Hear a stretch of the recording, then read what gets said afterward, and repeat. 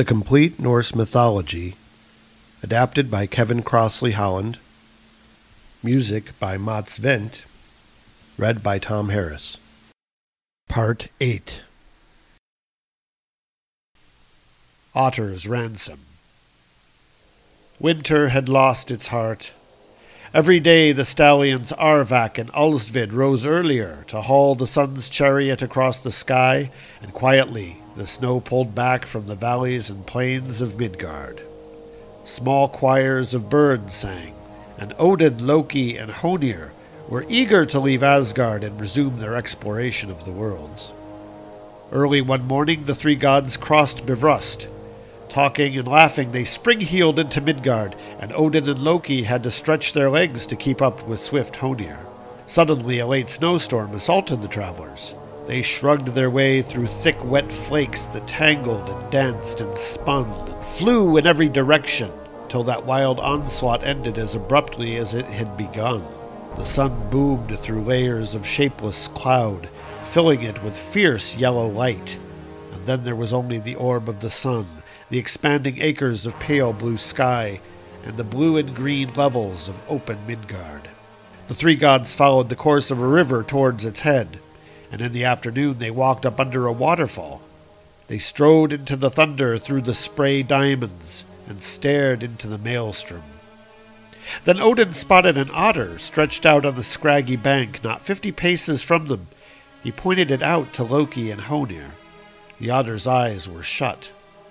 Feeling blessed and rather drowsy in the afternoon sun, it had just begun to eat a salmon it had caught in the waterfall. Loki pursed his lips. He bent down and picked up a fist-sized stone, took aim and threw it as hard as he could at the otter. The stone hit the animal on the head and killed it outright. "Well then," shouted Loki, struggling back to Odin and Honir with the salmon under one arm and the limp otter under the other. "What do you say to that? 2 for the price of 1. The three companions were all equally delighted, Loki at his prowess, and Odin and Honir at the prospect of a good meal that evening. They climbed up the steep bank beside the waterfall and continued on their way up the narrowing river valley. The sun had already been drawn out of sight, and it was halfway to dark when the gods saw a farm only a little way ahead of them. Smoke lifted from its chimney. They quickened their step and gave thanks for their good fortune. "Can you give us lodgings for the night?" Odin asked the farmer Hreidmar. "We've no wish for a dew bed." "How many are you?" said Hreidmar. "There are 2 others outside," Odin replied, "and we can pay for our beds with food. We were in luck today, and there's enough for everyone." "For my sons as well," said Hreidmar. "For Fafnir and Regan, and for my daughters Lingheid and Lofnahide." "Enough for everyone," said Odin airily. Then Hreidmar nodded without much enthusiasm, and Odin went to the door and called to Loki and Honir. "Here we are," said Honir. "And here's our supper," said Loki cheerfully. "I bagged them both with 1 stone." When Hreidmar saw the otter draped under his nose, he stiffened. For a moment his eyes glazed, then he turned and walked out of the room. "What's wrong with him?" said Loki. Odin shrugged. "A cool welcome is better than a cold night," he said. "I'm not so sure," said Honir. "No," Odin replied. "You never are." Hreidmar walked down the low passage, punching the turf walls, and found Fafnir and Regan. "What do you think?" he said. "Your brother Otter is dead." "Dead!" exclaimed the brothers, leaping up. "Dead! And what else do you think? His murderers are our guests for the night." Fafnir and Regan were outraged and swore to avenge Otter's death. "There are 3 of them and 3 of us," said Hreidmar, "so we'd have to surprise them. Each of us must take 1 when I give the nod. One has rather a fine spear and might be better off without it, and one has strange shoes and might be better off barefoot. I see nothing harmful about the third. I'll use my magic. I'll chant spells to weaken them. I'll sing a charm to bind them." Fafnir and Regan did just as their father said. The 3 of them leapt on to their visitors, and the farmer-magician, Hreidmar, weakened their resistance so that Odin lost his spear, Gungnir, and Loki was relieved of his sky shoes. When the three gods lay on the ground, bound hand and foot, Hreidmar shouted, "My son! You've killed my son! I'll kill you all for vengeance! You've killed my son!" "What does he mean?" asked Odin. "Otter was our brother," Fafnir said. "The finest of fishermen," said Regan. "He had the likeness of an otter by day," Fafnir said. "All day he lived in the river and beside the river, and brought his prey to our father." "A supply of fresh fish." "Our brother." "We didn't know this," said Odin. "If we had, Loki would never have killed him." "Dead is dead," said Hreidmar. "We didn't know this," Odin said again. "Do you think we'd have come straight to his father's farm? You must at least give us a chance to pay a ransom before killing us." Hreidmar looked down at his three visitors and said nothing. "I speak for the three of us," Odin said. "We'll pay as much as you demand." Hreidmar thought for a while. "That would be fair," he said, "if you were to keep your word. You must swear an oath, and if you break it, you will all pay with your heads." Then the three companions swore that they would raise as much as Hreidmar asked. "All right," said the magician, turning to Fafnir and Regan. "Where are Linghide and Lovenhide? Have them flay Otter and bring me his skin again." Fafnir and Regan obeyed their father, and then Hreidmar laid out Otter's handsome skin beside the fire. "First you must fill this with red gold," he told the gods, "and then you must cover it with red gold into the bargain. It must be wholly covered. That is the ransom for the death of my son." "So be it," said Odin, and he rolled over until he was close enough to Loki to whisper in his ear. Loki listened carefully, and then he said, "Let me go for the gold. Let me go and hold the other two as hostages." So Hreidmar untied Loki's bonds, and with a snatch of a look and a jeering laugh that left Hreidmar and his sons and even Honir uneasy, Loki threw open the door and ran out into the night. Loki had left his sky shoes in the care of the magician, and at any rate he was in no great hurry. He knew Hreidmar had nothing to gain by killing Odin and Honir, and everything to win by waiting for his return with the red gold. And he was not especially averse to the thought of mighty Odin and long-legged Honir lying for a while, bound hand and foot. He dawdled all the way across Midgard to the island of Hlessi. There Loki visited Aegir and Ran in their hall on the seabed. "The gods are in danger," he told Ran breathlessly. "Odin himself lies bound. Odin and Honir, and only your net can save them." The wife of the sea god opened her cold, pale eyes very wide. "Lend me your drowning net. I can use it, and not to snare men, but to save gods." When Odin had talked Ran into parting with her net, he left the hall beneath the waves quickly in case she changed her mind, and headed for the world of the dark elves. Loki picked his way down a chain of dripping tunnels and through a maze of twilit chambers until he came to a massive cavern. Its roof was supported by columns of rock thicker than tree trunks, and its corners were still and dark. A little light, however, filtered into the middle of the cavern from a vertical shaft in the roof and showed Loki what he had come to see. A large silent pool filled with water that seemed to spring from nowhere and flow nowhere. Loki spread out Ran's finely meshed net and cast it into the pool. He dragged it and pulled it up, and there, furiously lashing and writhing, was a large pike snared in the net. Avoiding its nasty teeth and the equally nasty look in its yellow eyes, Loki took hold of it. "First," he said, as he gave the pike a horrible shaking, "you'll change shape." "Change shape!" echoed the cavern. Then there was no pike but the dwarf and Vari in Ran's dripping net. Loki disentangled him, keeping a firm hold all the while on the back of his neck. "What do you want?" whined Andvari. "You want?" said the cavern. "What I want is your gold. Otherwise I'll wring you out like a piece of washing." "All your gold!" "All your gold!" boomed the cavern. Andvari shuddered. He led Loki out of the echoing chamber and down a twisting passage into his smithy. It was hot and smoky, but well fitted out, and well stocked with gold that gleamed in the firelight. The dwarf spread out his hands and shrugged. Gather it up, said Loki, kicking a gold nugget.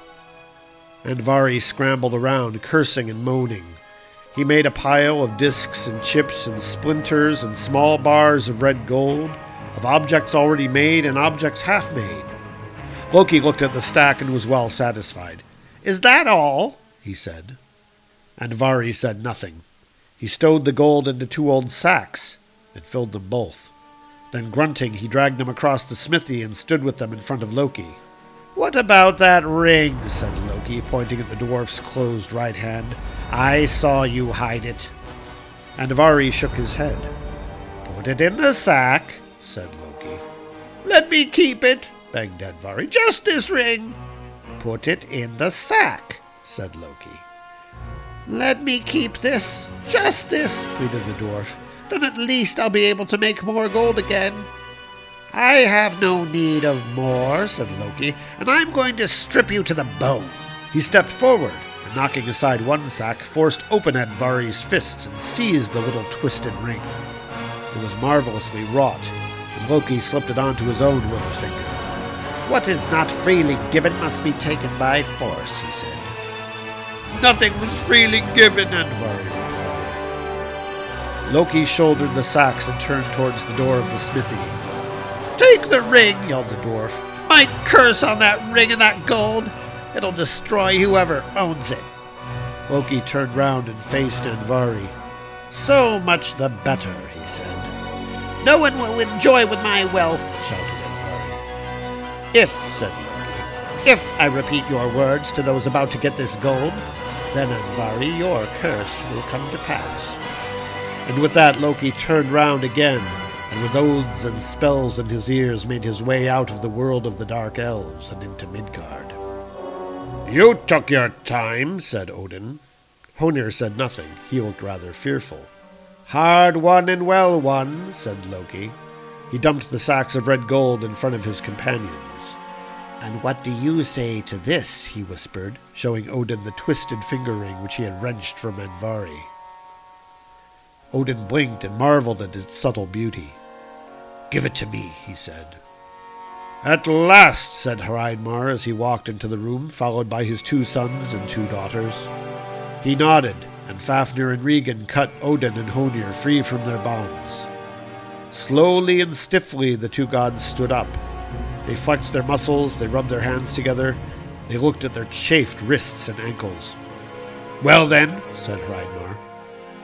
You must stuff the skin yourself, said Loki, or you'll never be satisfied.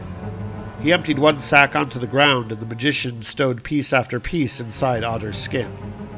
He filled it so that it was plump and taut, bursting from top to tail. And now we'll cover it completely, Loki said, opening the second sack and pouring another mound of metal over the marl floor. While Honir held Otter's skin upright, snout down, Odin and Loki heaped the gold around it. They built Otter a barrow of gold. So, said Odin, with the satisfaction of a job well done, come and look for yourself, Hreidmar. We've covered the skin completely. The magician walked around and round the stack. He walked around it again. He examined the gold inch by inch. Here, he said, here's a whisker. This must be covered and hidden.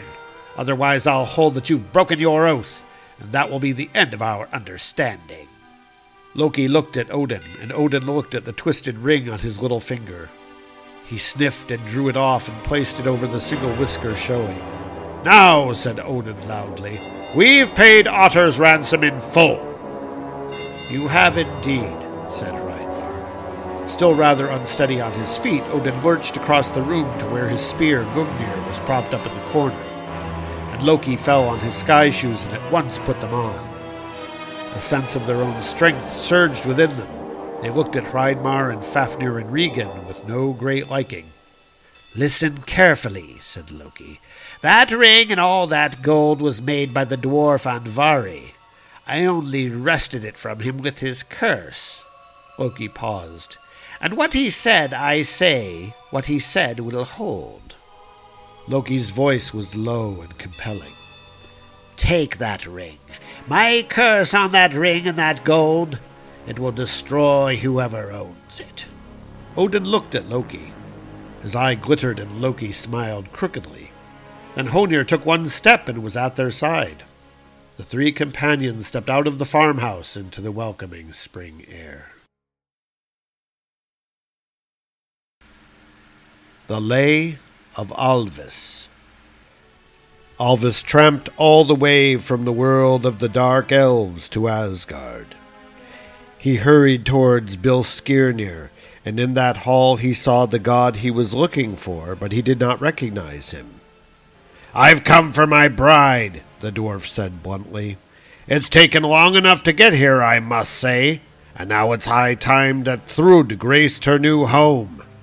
Everyone will say I can't wait for my wedding night, but I don't mean to hang around here any longer than I have to." "Who are you?" asked Thor. "Or should I say, what are you? Why is your nose so pale? Do you sleep in a grave mound and keep corpses company?" Thor considered Alvis. "You look like the head of a monster. You certainly wouldn't be the one to marry Thrud." The dwarf drew himself up to his full height, such as it was. "I am Alvis," he said, "and there's nothing I do not know.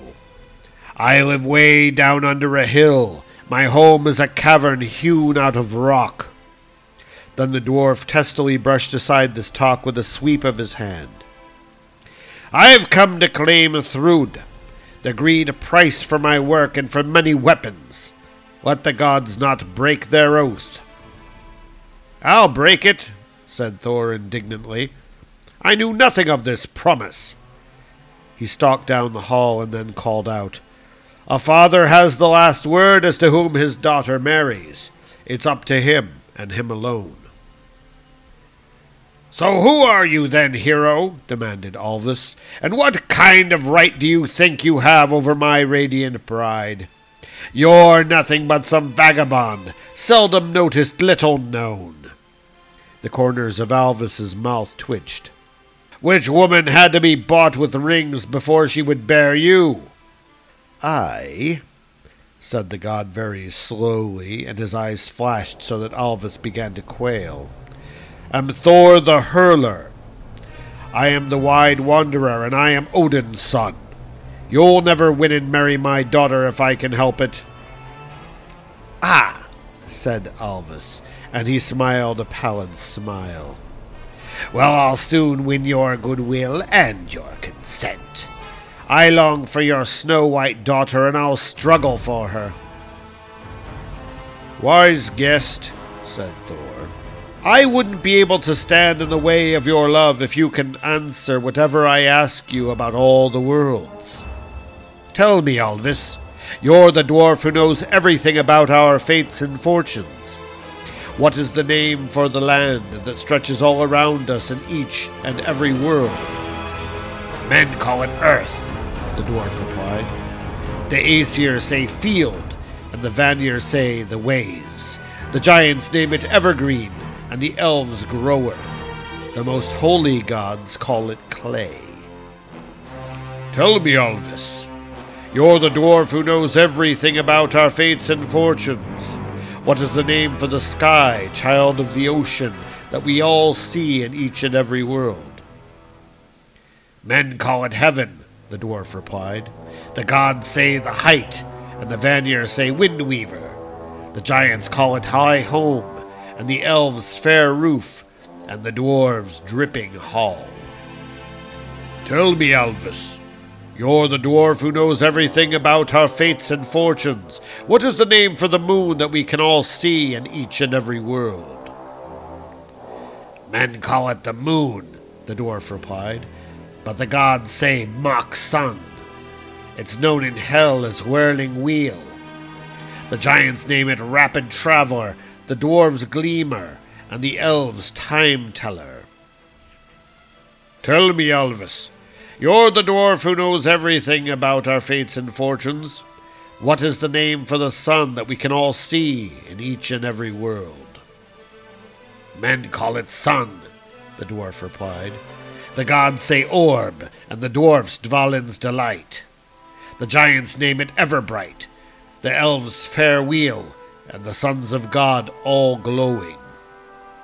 Tell me, Alvis, you're the dwarf who knows everything about our fates and fortunes. What is the name for the clouds that hold the rain in each and every world? Men call them clouds, the dwarf replied. The gods say chance of showers, and the Vanir say wind kites. The giants named them hope of rain, the elves weather might, and in hell they're known as helmets of secrets. Tell me, Alvis, you're the dwarf who knows everything about our fates and fortunes.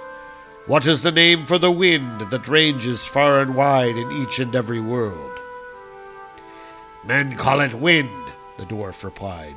The gods say waverer, and the most holy gods call it nayer. The giants name it wailer. The elves roaring traveler, and in hell it's known as blustering blast. Tell me, Alvis, you're the dwarf who knows everything about our fates and fortunes. What is the name for the stillness, the settling peace in each and every world? Men call it calm, the dwarf replied. The gods say the quiet, and the Vanir say wind's hush. The giants name it the sultry, and the elves day's lull, and the dwarfs day's refuge. Tell me, Alvis, you're the dwarf who knows everything about our fates and fortunes. What is the name for the sea on which men sail in each and every world? Men call it the sea, the dwarf replied.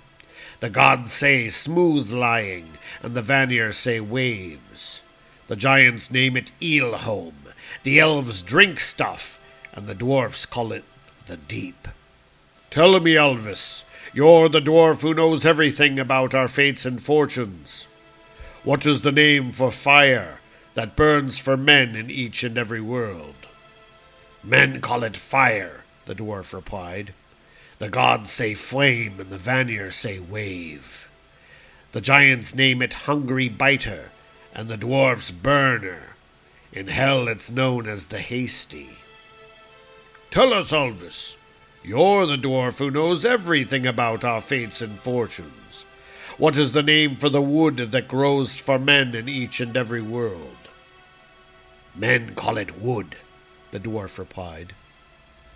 The gods say mane of the field, and in hell it's known as seaweed of the hills. The giants name it fuel, and the elves fair-limbed. The Vanir call it wand. Tell me, Alvis, you're the dwarf who knows everything about our fates and fortunes. What is the name for the night, daughter of Narvi in each and every world? Men call it night, the dwarf replied. The gods say darkness, and the most holy gods say hood. The giants name it lightless, and the elves sleep soothing, and the dwarves the weaver of dreams. Tell me, Alvis, you're the dwarf who knows everything about our fates and fortunes. What is the name for the seed sown by men in each and every world? Men call it barley, the dwarf replied.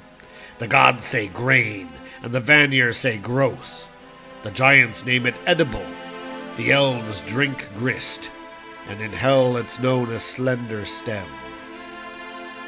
Tell me, Alvis, you're the dwarf who knows everything about our fates and fortunes. What is the name for ale that men quaff in each and every world? Men call it ale, the dwarf replied.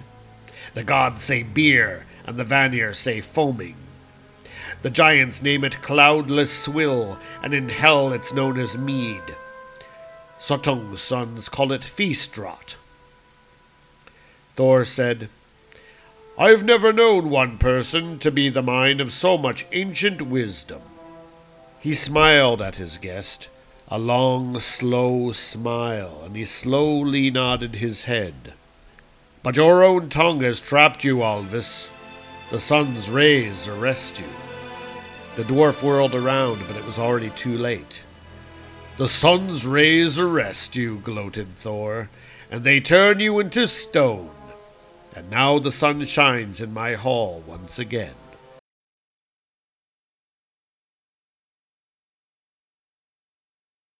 The Death of Balder. The god moaned. He twisted and writhed as he tried to escape the dark shapes. He panted and moaned again, and then he woke.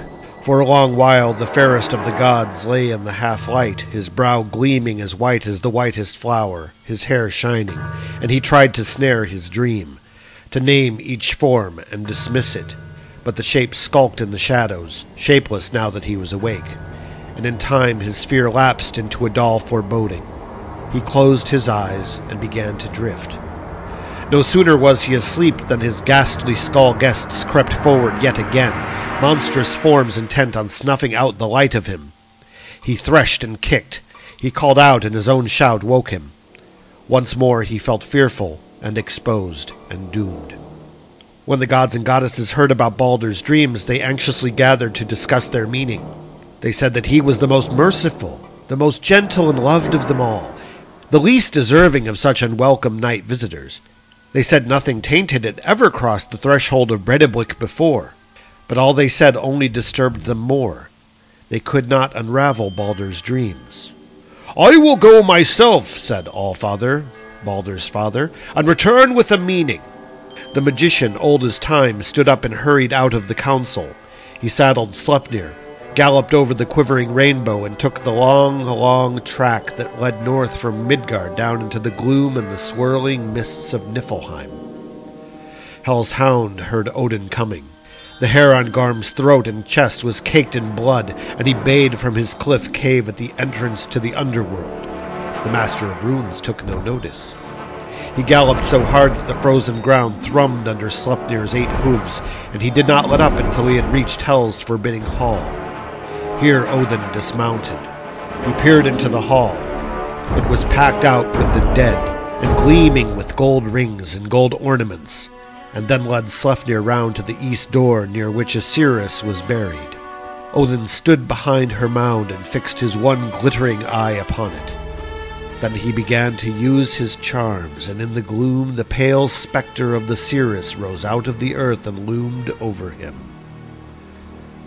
"Who," she moaned, "is the stranger who forces me up and unearths me to sorrows? Snow has settled on me, rain has lashed me, dew has seeped through me. I have long been dead."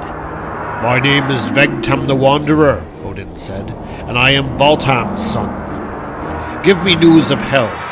I have traveled already through the other worlds. Why are gold rings strewn along the benches in Hel's hall, and why is the whole place decorated with gold? Who are you expecting?" "The shining mead," said the Cirrus, "is brewed for Balder. A shield covers the cauldron. For all their glory the gods will be filled with despair. I was unwilling to speak, and I will say no more now." "Cirrus, you must stay," Odin said. "You must answer all that I ask. Who will slay Balder and drain the lifeblood of Odin's son?" "Blind Hod will carry a fatal branch. He will slay Balder and drain the lifeblood of Odin's son. I was unwilling to speak, and I will say no more now." "Cirrus, you must stay," Odin said.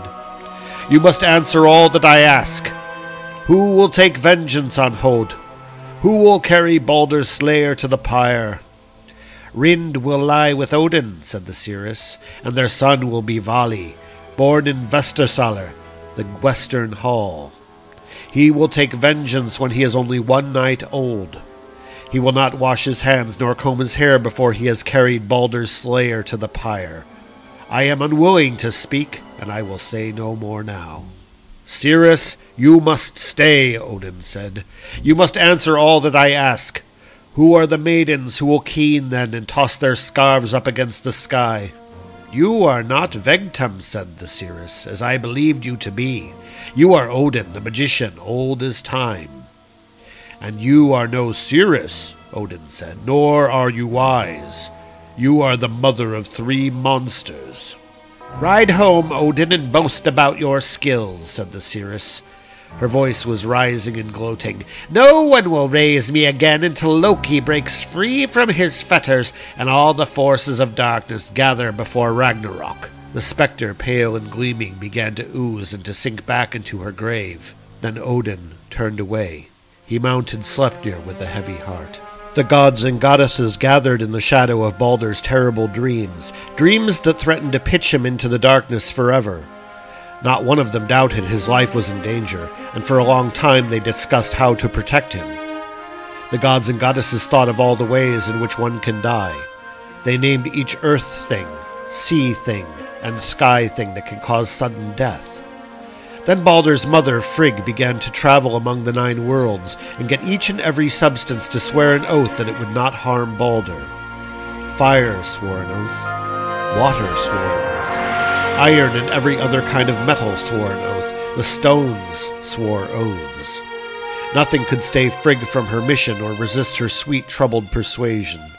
Earth swore an oath. The trees swore oaths. Each kind of illness swore an oath. Baldur's mother was untiring and painstaking. All the animals swore an oath, and so did every sidling snake.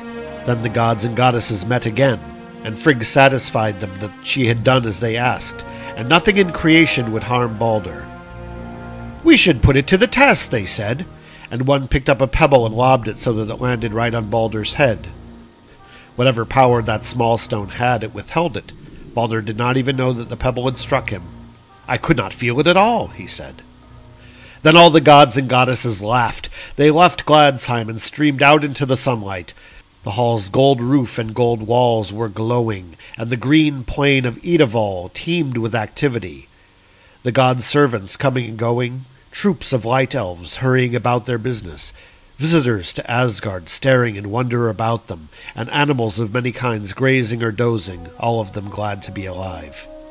The foremost gods met in Gladsheim, and the goddesses in Vingolf. They ruled over Asgard. They discussed the feats and the fates of heroic men in Midgard, and after their councils they often met together and were joined by a jostling throng. Gossiping, sociable, eager for amusement. Sometimes they drank, sometimes they sang. They made trials of their strength and played games of all kinds. It was not long before the gods thought that they could check Baldur's safety again. They could not resist the sport. One tossed a pebble at him and it struck him on the cheekbone.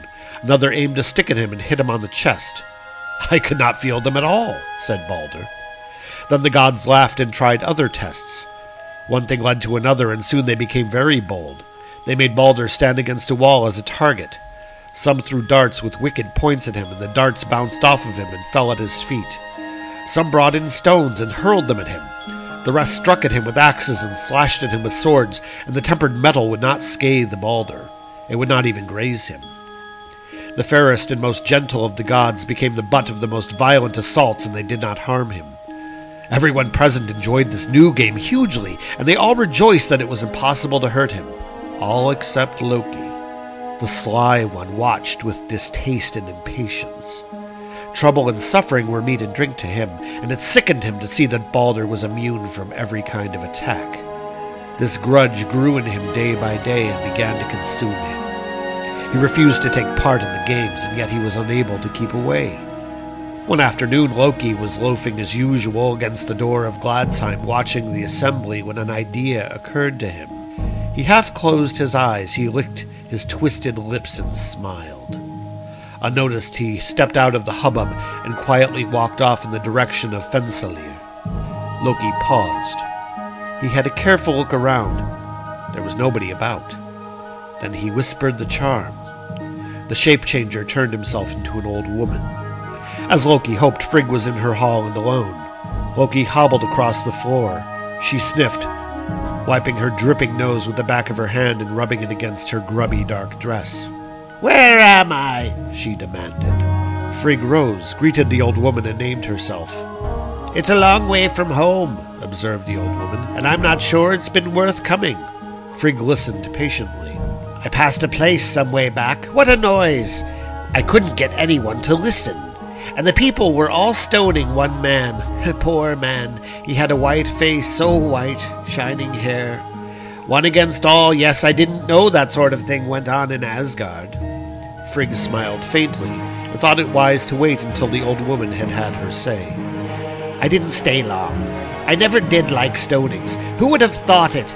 So far to have come, and then it's so much the same. He hadn't got long, poor man. He'll be dead by now, yes. As the old woman rambled on, it seemed she had quite forgotten she was in company. But now she shook her head fiercely and glared at Frigg. What was going on then? Do you know why they were stoning him?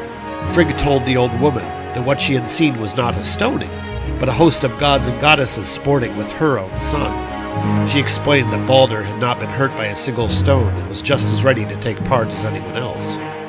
What kind of magic is that then? Asked the old woman. She had the makings of a mustache, and it was twitching in a rather disturbing way. Nothing will hurt Balder, replied Frigg. No metal will harm him, no wood will wound him. I've taken an oath from everything.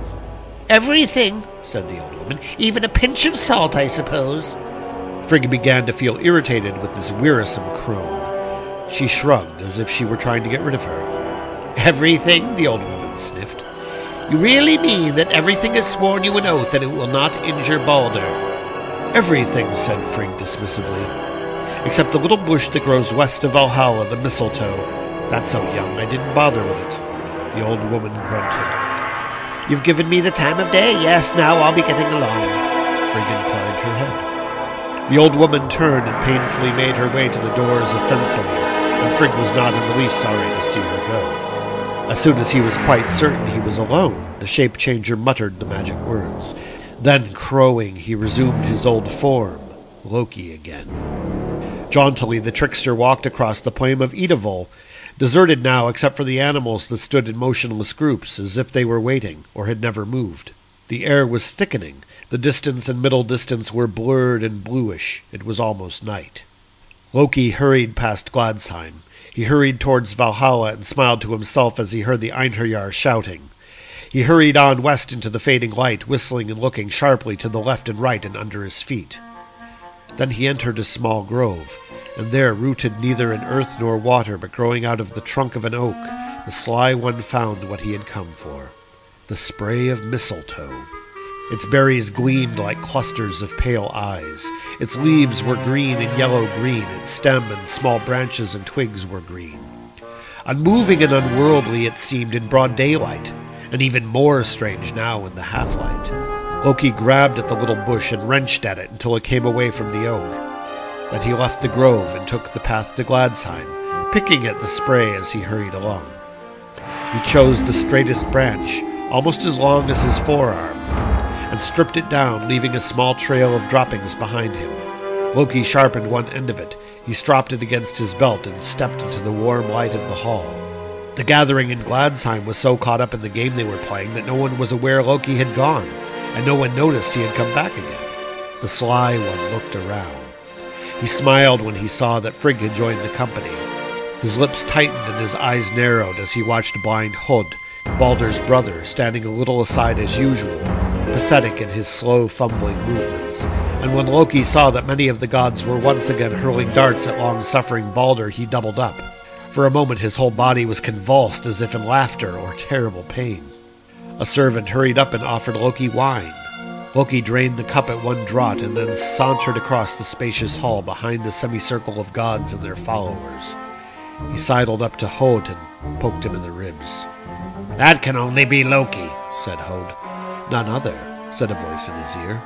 Well, said Hod, why don't you join in? Why aren't you throwing darts at your brother? Because I can't see where he is, said Hod. Loki sucked at his cheeks. Another thing, said Hod, I have no weapon. This is not how it should be, said Loki with measured indignation. They do wrong to ignore you, and you, his brother. Hod's expression did not alter. He had long since learned to accept his fate. Nothing comes, he said, of rankling resentment. Hod's words were drowned in a roar of laughter. What was that? He asked. Only more of the same, said Loki. A dart well aimed, but now it's your turn, Hod. You should pay your respects to Balder, like everybody else. I have no weapon, Hod repeated. Take this twig, then, said Loki, and he put the sharpened mistletoe between Hod's hands. I'll show you where he's standing. I'll stand behind you and guide your hand. Loki's eyes were on fire now. His whole body was on fire. His face was ravaged by wolfish evil and hunger. Hod grasped the mistletoe and lifted his right arm, Guided by Loki, he aimed the dart at his brother Balder. The mistletoe threw through the hall, and it struck Balder. It pierced him and passed right through him. The god fell on his face. He was dead. There was no sound in Gladsheim. No sound. Only the roaring of silence. The gods could not speak. They looked at the fairest and most wise of them all, shining and lifeless, and they could not even move from where they stood to lift him. The gods stared at each other, and then they turned to stare at Hod and Loki. They had no doubt. They were all of one mind about who had caused Balder's death, and yet none of them were able to take vengeance. The ground of Gladsheim was hallowed, and no one was ready to shed blood in the sanctuary. Hod could not see the fearsome gaze of that gathering. Loki could not withstand it. He loped towards the doors of Gladsheim and slunk away into the darkness. Then the terrible silence was broken. One goddess began to weep, seized by wild grief. And the weeping of one unlocked the floodgates of them all. When they tried to speak, they found they could not tell their grief, and their words were choked with tears. Odin himself was there, and of all the gods and goddesses he was the most deeply afflicted. He best understood that this was the greatest evil ever sustained by gods and men, and foresaw what loss and sorrow would follow in the wake of his son's death. Frigg was the first to speak. "Does anyone," she asked, "does anyone here want to win all my love and favor?" The mourning company turned to face her.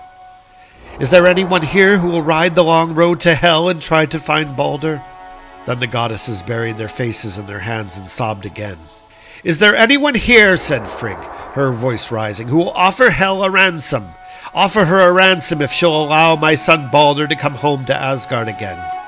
Then Hermod stepped forward, Odin's son, whom everyone admired for his boldness. "I will," he said. "I am ready to go." Gladsheim began to breathe and sound again. Odin gave servants orders. They hurried out of the hall and soon returned with Sleipnir, Odin's own horse. Allfather took the reins and handed them to Hermod. Then, in Gladsheim, Hermod mounted Sleipnir. He looked down at the upturned faces of the gods and goddesses and at the fair fallen body of Balder. He raised his hand and spurred the steed. Sleipnir's hooves clattered against the marble floor. Hermod galloped out into the darkness and on towards the endless night. The gods and goddesses did not sleep. They kept a silent vigil in Gladsheim. Ranged around Balder's body, so white that it was gleaming, each of them was prey to his own thoughts and hopes and fears. What chance Hermod had of bringing Balder back from the dead? How to avenge Balder's death on his own unhappy brother Hod? What kind of punishment would begin to suffice for Loki? And what meaning the death of one must have for them all? Day began to dawn. A lightning in the east, at first mysterious, then quickly gathering speed and spreading in every direction. Then with aching hearts, 4 of the gods lifted Balder's body onto their shoulders, and the others formed a long cortege. They carried him down to the sea, and laid his corpse near Ringhorn, his own great boat with its curved prow. The gods wanted to build Balder's pyre in the waist of the boat, up against the mast. They took hold of the stern and tried to launch the boat, but their grief had so exhausted them that they could not summon up the strength to shift it on its rollers. Then the gods sent a messenger speeding to Jotunheim to ask for the help of the giantess Hyrrokin. A great crowd out of Asgard sat near the water watching the pulse of the waves. They were pensive and subdued, none of them so strong that he could escape the flux of his own feelings and comfort the others. In a while Hyrrokin came. She was huge and grim, riding a wolf with the vipers for reins. As soon as she leapt off her steed, Odin summoned 4 berserks and told them to watch over the wolf and the vipers, and ensure they caused no harm. The very sight of the 4 men in their animal skins angered the wolf. Its eyes flickered and it snarled. The berserks seized the viper reins, but they were unable to hold the wolf fast. First it dragged them one way, then another, slithering helplessly through the sand as it tried to break free. Then the berserks became as mad as wolves themselves, and in fury they rained blows upon the wolf with their club-like fists. They struck it down and left it for dead in the sand. Hyrrokin, meanwhile, stalked up to Ringhorn. She looked at the boat, so large and yet so sweeping and graceful, and gripped the prow. Then she dug in her heels, and with a horrible grunt she pulled so hard that Ringhorn raced screaming down the rollers and crashed into the water. The pine rollers burst into flames and the 9 worlds trembled. "Enough!" shouted Thor. His fingers closed round his hammer and he felt his old strength surging back into him. Hyrrokin looked at Thor scornfully. "Enough!" repeated Thor. "I'll teach you respect." But Odin and several other gods hurried to Thor's side and restrained him. They took his arm and reminded him, "She is here at our bidding." "I'll crack her skull," muttered Thor. "It would be wrong to injure her," said the gods. "Leave her, ignore her." And slowly Thor's volcanic anger subsided inside him. He kicked at the sand, causing a sandstorm, and walked up and down. Then the 4 gods who had carried Baldur's body down to the sea gently raised it again and waded out to Ringhorn, rocking on the water. They set down his spotless body on a high bench, covered in crimson cloth. Baldur's wife, Nanna, was watching, and when she saw Baldur lying there lifeless, her body shook. She could not control it. She was tearless, in too much pain for tears now. Then Nanna's heart broke. The daughter of Nep died there, and she was carried out to Ringhorn and laid beside her dead husband. The cortege had swollen to a vast gathering. Odin was there, his ravens, thought and memory, perched on his shoulders. Frigg accompanied him, and so did the Valkyries, Shaker and Mist, Axtime and Raging, Warrior and Might, Shrieking, Host Fetter and Screaming, Shield-bearer, Spear-bearer, Wrecker of Plans, all those wonderful maidens, choosers of the slain, stood grouped around the father of battle.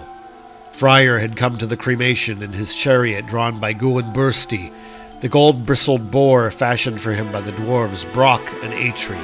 Heimdall had ridden out of Asgard on his mount Goldtuft, and Freya sat in her chariot drawn by cats.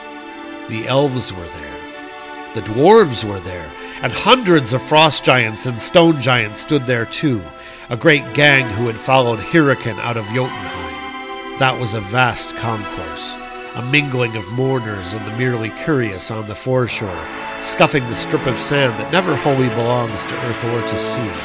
The seabirds rose and wheeled and dipped, screaming. The sea sobbed, and everyone there watched the ritual on Ringhorn. A pyre was built round the body of Baldur and his wife Nanna, dry faggots that needed nothing more than a spark to leap into their own life and consume the lifeless bodies that lay upon them, releasing their spirits to travel on. Then many treasures were laid within Ringhorn. Buckles and brooches and rings, clasps and pins. And not only treasures, but knives and buckets and scissors and spindles and spades and all of the fabric of life. Baldur's horse, meanwhile, was galloped along the foreshore and worked into a steaming sweat.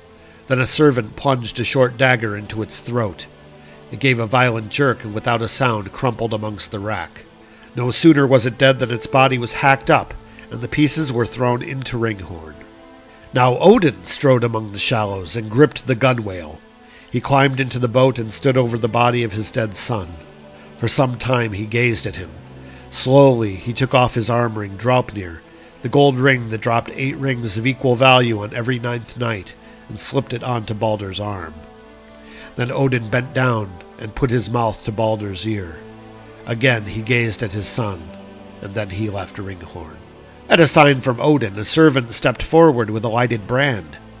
He set fire to the pyre, and at once a steady plume of smoke, twisting and spiraling, rose into the calm air. Thor raised his hammer. Slowly and solemnly he intoned the magic words to hallow the cremation.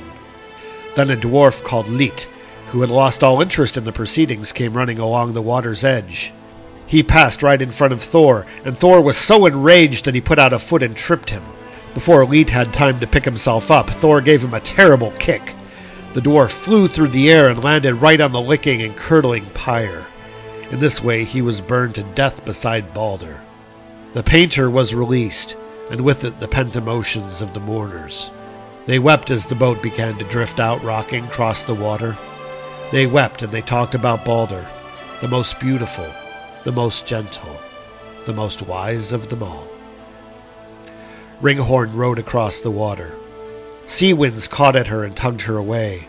First she was more boat than flame, but soon more flame than boat. She was a quivering shape, a farewell on the horizon, moving on under a great cloud of her own making. For 9 nights Hermod rode through a valley so deep and dark that he was unable to see anything. The ground fell away from him, and the cold fingers of the underworld began to reach towards him and search him. The god crossed many rivers, all of which spring from the seething cauldron of Fergomir, cool Svol and defiant Gunthra, Fjorm and bubbling Fimbulthul, fearsome Slid and storming Hrid, Silg, Ilg, broad Vid and Leapt, which streaked past like lightning. At last Hermod came to the icy river Gjol, a swirling torrent of water. Sleipnir needed no spurring. He galloped across the bridge there. It was thatched with strips of gold. On the far side Hermod was stopped by the maiden Modgud, warden of the bridge. She raised one pale arm, and it gleamed with an unearthly power. "Before you go further," she said, "tell me your name and your lineage." Hermod kept quiet. 5 troops of dead men came this way yesterday," said Modgud. "They rode over this bridge, but you make as much noise as they all made together." Still Hermod said nothing. "I can't say you look like a man who has died," said Modgud. "Who are you?" "I am Hermod, and I am Odin's son. I must ride to Hel in search of my brother, dead Balder. Have you seen him yourself on his way there?" "He has crossed the river," Modgud replied. "He rode over this bridge, but the way to Hel is no short way. Far as you have come, it is still a little further northward and downward." Hermod thanked Modgud, and she stepped aside. Then Sleipnir saw the way before him. Horse and rider galloped onward. So at last Hermod came to the massive gates and towering walls that Hel had set up in front of her hall, Eljundir. Sleipnir stopped in his tracks and whinnied. Hermod dismounted and looked around in the dismal light. The gates were locked. Impassable it seemed for all those not fated to pass beyond on their way to dreadful Nastrand, the shore of corpses. Hermod tightened his stirrups. He swung himself into the saddle and spurred Sleipnir fiercely. Odin's steed galloped at the gates. For a moment he seemed to pause, then he gave a great thrust with his back legs and leapt clear of the iron gates. Hermod boldly took Sleipnir right up to Eljundir's doors. There he dismounted once more and walked straight into the cavernous hall. Faces without number turned towards him. The faces of the newly dead. Faces green and rotting. Faces less flesh than bone. Faces pitiful, unanswered, resigned. Many scowling or leering or treacherous or murderous and in agony, all of them with eyes only for Hermod. But Hermod saw only the fair figure sitting in the high seat, his brother Balder. For Balder's sake and the sake of the gods, resolute Hermod stayed all night in the hall. He sat by the door and kept his own counsel, silent in the company of the dead who could not speak unless he spoke to them. He waited for Hel to rise from sickbed and draw back its hangings, glimmering misfortune. Hel's face and body were those of a living woman, but her thighs and legs were those of a corpse, mottled and moldering. She crept towards the god, looking gloomy and grim. Hermod greeted Hel and told her of the grief of the gods. He said all Asgard was caught in a tearfall and a storm of sorrow. He wove his words with care and love, and asked Hel if she would agree to let Balder ride home with him. Hel thought for a while, and her expression did not change. "I'm not so sure that Balder is as much loved as people say." She waited for Hermod to reply, and Hermod said nothing. "However," said Hel, "it can be put to the test." She spoke as slowly as Ganglati and Ganglot, her aged servants, moved. So slowly that her words were only like punctuations between her silences. "If everything in the 9 worlds, dead and alive, weeps for Balder, let him return to Asgard. But if anything demurs, if even one thing will not weep, Balder must remain in Niflheim." And with those words Hel slowly turned away from Hermod. Then Balder stood up, and Nanna rose from the shades and stood beside him. They walked the length of the hall. They passed between the benches of corpses, and Balder's face was white and shining. Balder and Nanna came up to Hermod and greeted him, and led him out of Eljudnir. Then Balder took off the arm ring Draupnir that Odin had fixed on him when he was lying lifeless on Ringhorn, and he put it into Hermod's hands. He said, "Give this to my father in remembrance of me." And Nanna offered Hermod linen for a headdress and other gifts. "These are for Frigg," she said. "And this is for Fulla."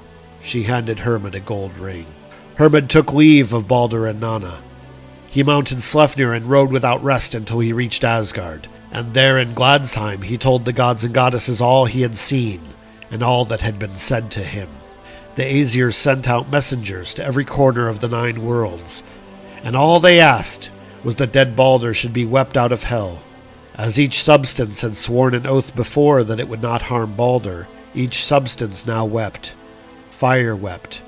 Iron and every other metal wept. The stones wept. Earth wept. The trees wept. Every kind of illness wept. All the animals wept. All the birds wept. Every kind of poisonous plant wept. And so did every sidling snake. Just as these things weep when they are covered with rime and begin to thaw again. The gods' messengers were making their way back to Asgard, and they all felt they had overlooked nothing.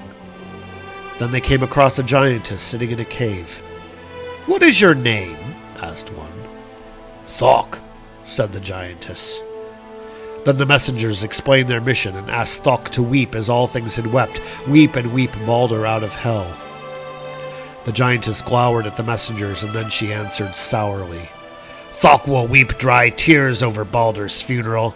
I never cared for the old man's son, alive or dead. I have no use for him. Let hell hold what she has." Despite the messenger's prayers and entreaties, Thok refused to say another word. She would not recant. She would not weep. Then the messengers left her.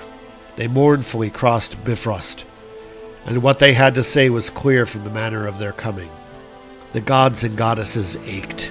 They felt old and confused, and unable and weary, and not one of them doubted that Thok, the giantess in the cave, was also Loki.